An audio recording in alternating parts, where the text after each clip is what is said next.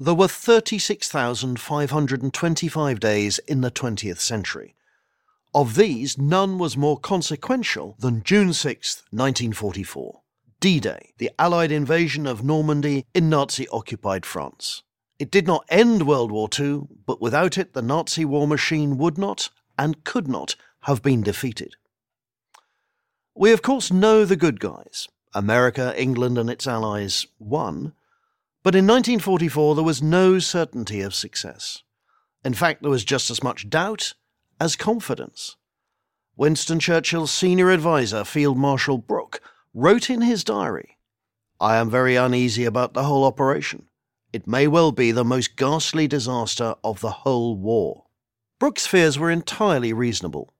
First, there were tens of thousands of men and millions of tons of material and supplies that had to be moved 100 miles across one of the roughest bodies of water in the world, the English Channel, and it had to be kept secret. If the Germans knew where and when the Allies were landing, they could mass forces against them and turn the beaches of northern France into killing fields.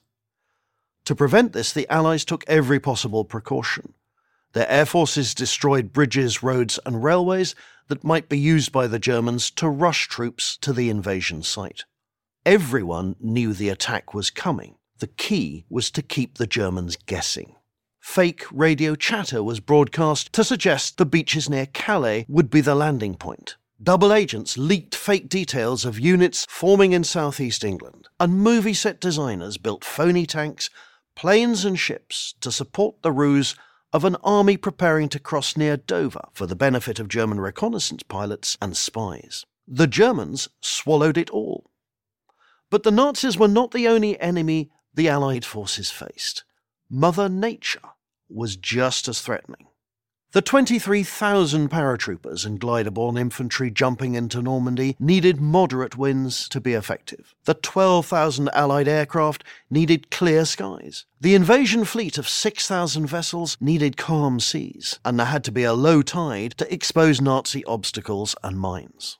When high winds and rain began pummeling the Channel, Allied Supreme Commander General Dwight Eisenhower postponed the invasion date of June 5th by 24 hours.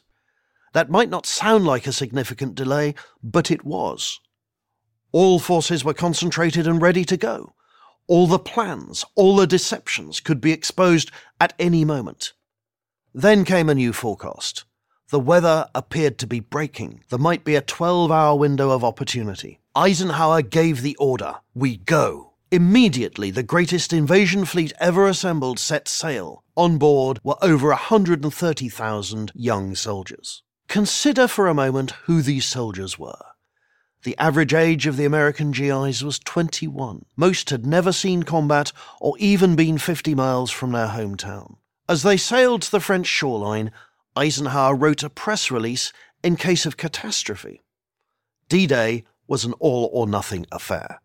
A new invasion strategy would take months, if not years, to devise. The initial battle reports were seriously troubling.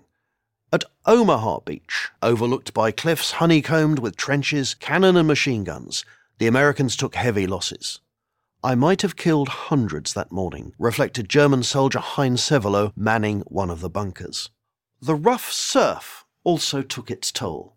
Dr. Hal Baumgarten, with the US Army's 116th Infantry, remembered, some of the fellows were pulled under by their wet combat jackets and heavy equipment. We couldn't help, they just drowned.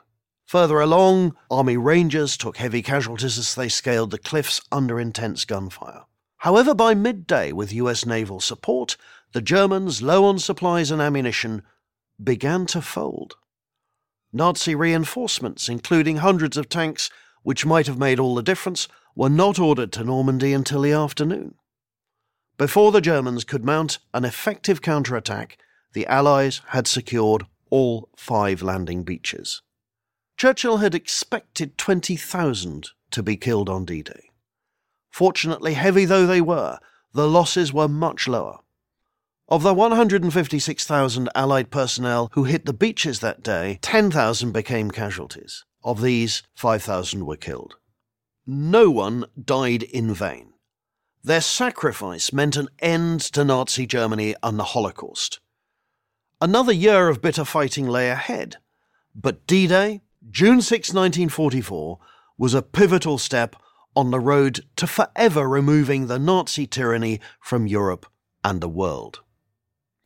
I'm Peter Caddick-Adams, author of Sand and Steel, A New History of D-Day, for Prager University.